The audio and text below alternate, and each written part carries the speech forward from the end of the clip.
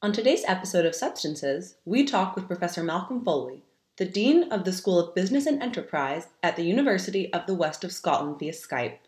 We discuss the differences between how people identify with their nation-states versus their local identity, and how that has an impact on creating soft power initiatives. Professor Foley also gave us insight into how national identity and populism go hand in hand.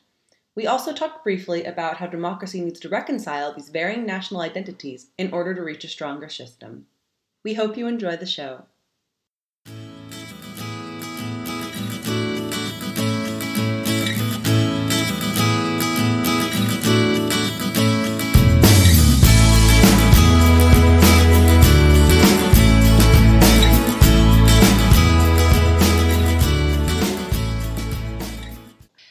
In our classes with you, we discussed evaluating the strength of soft power initiatives, such as measures taken by the British Council.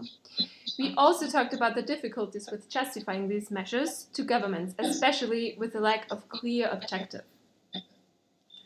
Yep. Could you comment on that, please? You know, everything is difficult without a clear objective, of course, and particularly around the territory of soft power.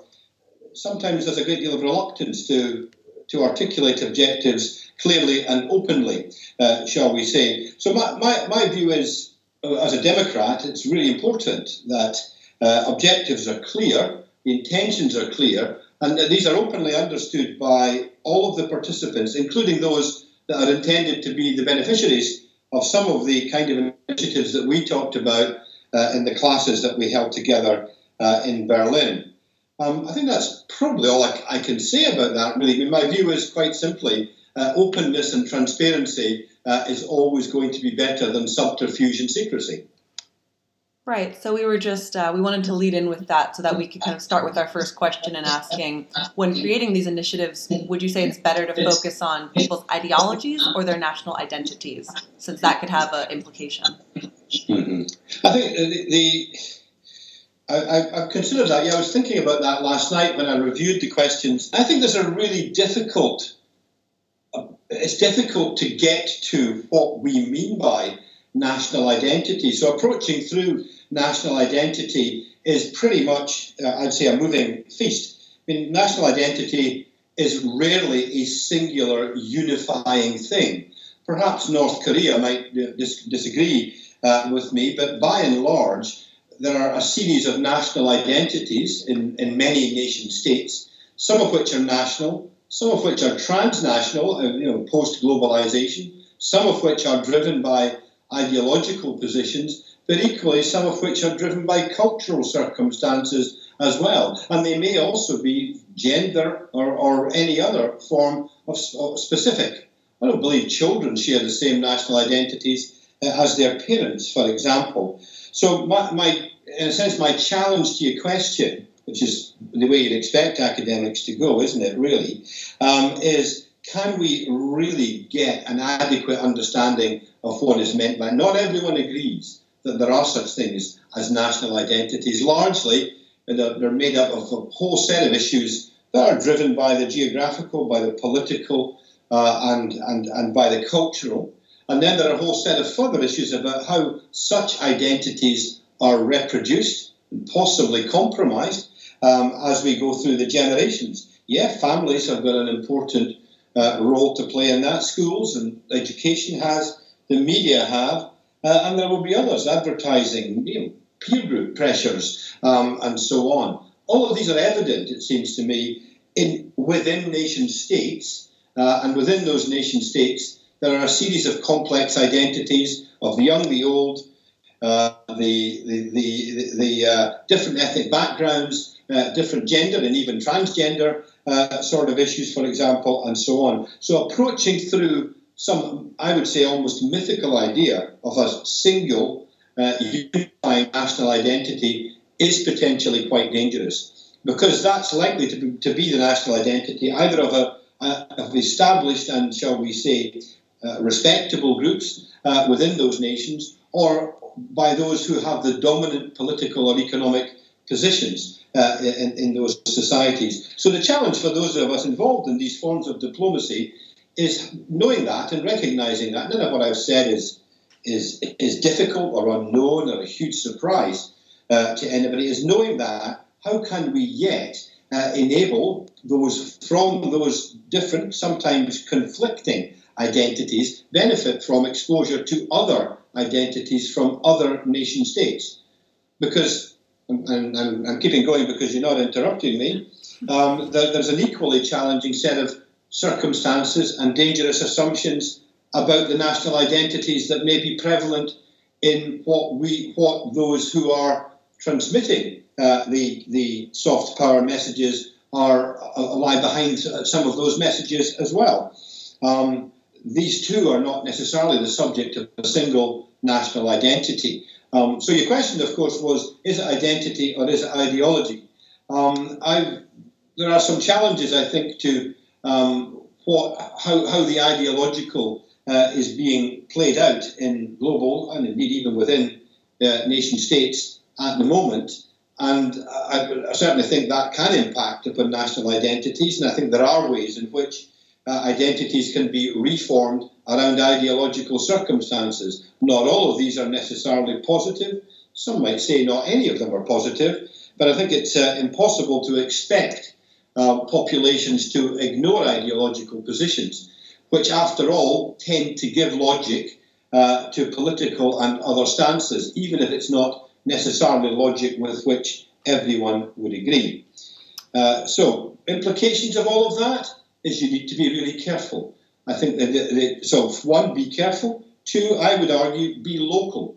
So approaching at national levels, and I think we discussed this in some of the case studies in the classroom, can be hazardous. It can mean that the initiatives don't penetrate a small elite, often, but not always, in a capital city. So we did mention a couple of things, for example, I think in South America, where much more local initiatives were supported and encouraged through things like dance and other cultural forms, which, even if the formats of the dance weren't shared transnationally, the idea of dancing had been shared and was something that could lead to a genuine cultural exchange between, and I hesitate to use the term, but ordinary people rather than highly paid diplomats, politicians, or industrialists. Yes. Yeah, no, absolutely. You're saying, you know what, it's trite to say it, but in this social media age, it is far easier for us, all three of us, to communicate with people just like us in Colombia or in Brazil or in North America, for that matter, and any other part of Europe than it used to be. There are far fewer intermediaries preventing us from having a direct communication. Provided that we can get across the barrier of language, it is relatively simple this afternoon for us to reach people in universities or students working in our subject areas across the world without much difficulty. So, and it's equally the same, I think, in diplomatic terms. It's about the choices that we make as to who the messages are going to reach and how quickly and through what mechanisms we're going to reach them. A Canadian academic, Marshall McLuhan, did observe many, many years ago that the medium is the message. And I think that, particularly as regards the way that many young people, more your age than mine, operate in the world now, the media that you use to reach each other are very much part of the message, which is, I think, that we are open to at least listening to others. Yeah. So when we're talking about kind of reaching people through these local means, I would say almost in a way that kind of disconnects it from populism, because our second question was going to be, do you think that the rise in populism has an impact on identity? But from what you just said, it seems like it almost wouldn't. Well, I think the thing with the rise of populism is, first off, I think we've probably all got our own definitions of populism. And they won't necessarily all concur with each other. So it's always a little bit difficult. I hear a lot of people, a lot of my students talk about and use the term. I think it's a convenient shorthand for what I would call a relatively crude democratic understanding, which is that simply counting the votes and gives you a democracy. I would contend that there is more to democracy than the voting, although that is obviously essential and central to what a democracy amounts to. But underlying the freedom to express one's opinion through the ballot box are a set of assumptions that need to be lying there to ensure that one is making a considered and knowledgeable response to any political circumstances, and obvious things like a free press and other freedoms understood generally in democratic societies are essential before we reach the stage of perhaps demonizing some people because they don't vote the same way as we do. So I'm not suggesting, for example, that people who don't vote like me are not as smart as me, or not as well read as me, or not as well informed as me, but I think there is a responsibility for citizens within a democracy to make informed choices. And if those informed choices lead to leaderships that don't necessarily share the same values that I do, or some of my colleagues or family do, then that's okay if it's a genuine democracy. I think there are other forms where votes are counted, but we don't necessarily have the full deck of cards that would be necessary for a democratic society. So getting back then to, well, can that undermine the idea of nation states? No, I don't think it can. I think what it can do is ensure that those who are entitled to vote should take the opportunity to vote. Some of the concerns I hear expressed about so-called populism amount to the simple fact that people who didn't used to take the opportunity to vote have started voting. And sometimes they don't always share the same values as the population who previously was doing all of the voting. So we may be seeing some seismic changes in what is expected of our politicians, what is expected of our diplomats. And I guess it's up to everybody concerned, whether it's the citizens or those whom they elect, to ensure that informed choices are made, that tolerance is, in my view anyway, is encouraged, and that democracy is able to be sustained and not undermined by itself. Yes, because definitely when this populism has risen with Brexit and everything, the participation in voting and taking part and actually talking of politics did really rise amongst young people, old people. It's now really a good thing to talk about. People are interested. Do you also think? Well, I mean, I'm from Austria, so that's what's happening in Austria actually, where the participation was always very low, and now it is rising. I think you mentioned Brexit. I picked that up. So what we might say, I live in a part of the United Kingdom called Scotland, and commonly and correctly, our Scottish politicians observe that by quite a large majority, the people of Scotland, which is part of the United Kingdom, and could be said to have fairly well-constructed national identity, people of Scotland voted against leaving the European Union. Yeah. Yet, the people of the United Kingdom, in totality, voted to leave the European Union. So we in Scotland have got that challenge of, as part of, currently anyway, the United Kingdom, we voted to stay in Europe, yet it is likely that our Prime Minister will march us out of Europe, potentially with a great deal of hazard, particularly for parts of the country like Scotland, which is a large rural population, which is quite dependent upon oil revenues, and which doesn't necessarily have a large manufacturing base. So and I guess I use that example, and it is an example because when we start breaking down voting patterns, we may find, and I don't know that this is correct, but that young people tended to vote to stay in the European Union. I think that is correct. I think if the older and less well qualified a person was, the more likely they were to vote to come out of the European Union.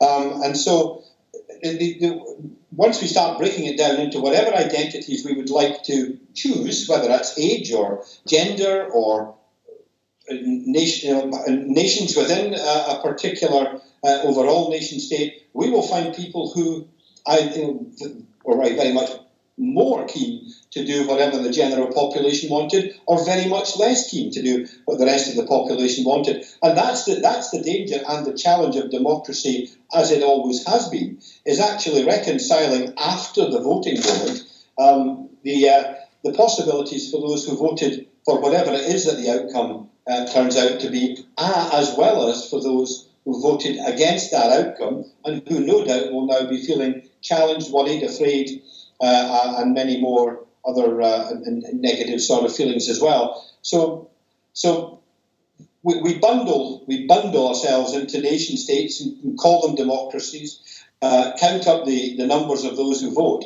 Yeah, but the minute we break up into what we might call anything of our own identities, which could be people who listen to particular forms of music or enjoy particular forms of art, or choose particular sexual preferences, and so on, we may find ourselves at odds with the general population. That is the nature of democracy. And being able to reconcile that without having revolution, complete and utter breakdown, and mayhem on the streets is the challenge to our politicians. Let's hope they can rise to that challenge. There are a few elections now coming up across Europe, which will demonstrate the extent to which, after the votes are counted, politicians can behave in a way that enables nations to be able to continue in productive and coherent ways that will not necessarily lead to breakups.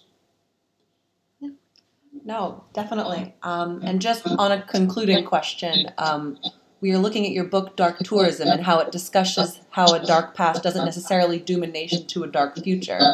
Do you think that countries using dark tourism could use it to help form a brighter future amongst countries who share a colonial past, such as England or India? Yeah, I think you mentioned England and India. Let me get to that in a moment. Certainly, I mean, the book was written in the mid-1990s, as I recall, so it's quite a long time ago, and we were looking at a Europe and an Asia that are probably rather different now than they were then, and in some cases, so-called dark pasts have reared their heads to create challenges and geopolitical challenges and others across the world. Certainly, what I would say is I think that a credible and open interpretation of our pasts, and I include that as a plural, our pasts can contribute to a better hope for future understanding and tolerance. And in a sense, that lay behind a number of the things that I and John Lennon included in the book that we wrote.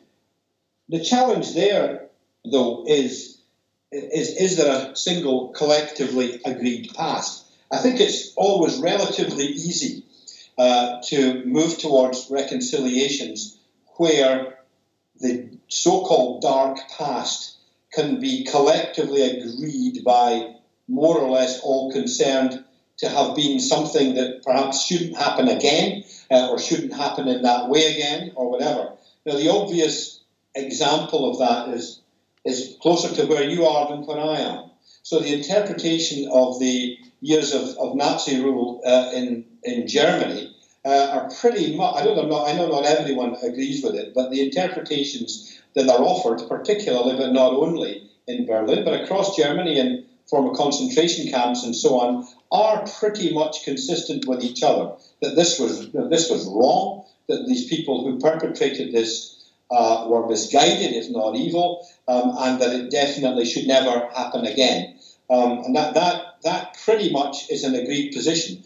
One wouldn't always get the same collective, national perhaps, or even international agreement in a number of other things. Now, we might include England or Britain, as it is, and India in that past, because I think that there are some challenges, and not just between Britain and India, but between the sub parts of what was seen as India within the British Empire, but which is now India, Pakistan, and Bangladesh, and other countries as well, all of whom have perhaps different interpretations of the past or lay different emphasis on particular incidents in the past. So I personally am always a little bit uncomfortable with a single unifying agreed history, because pretty much my simple experience of the world suggests to me that we experience it differently and we interpret it differently.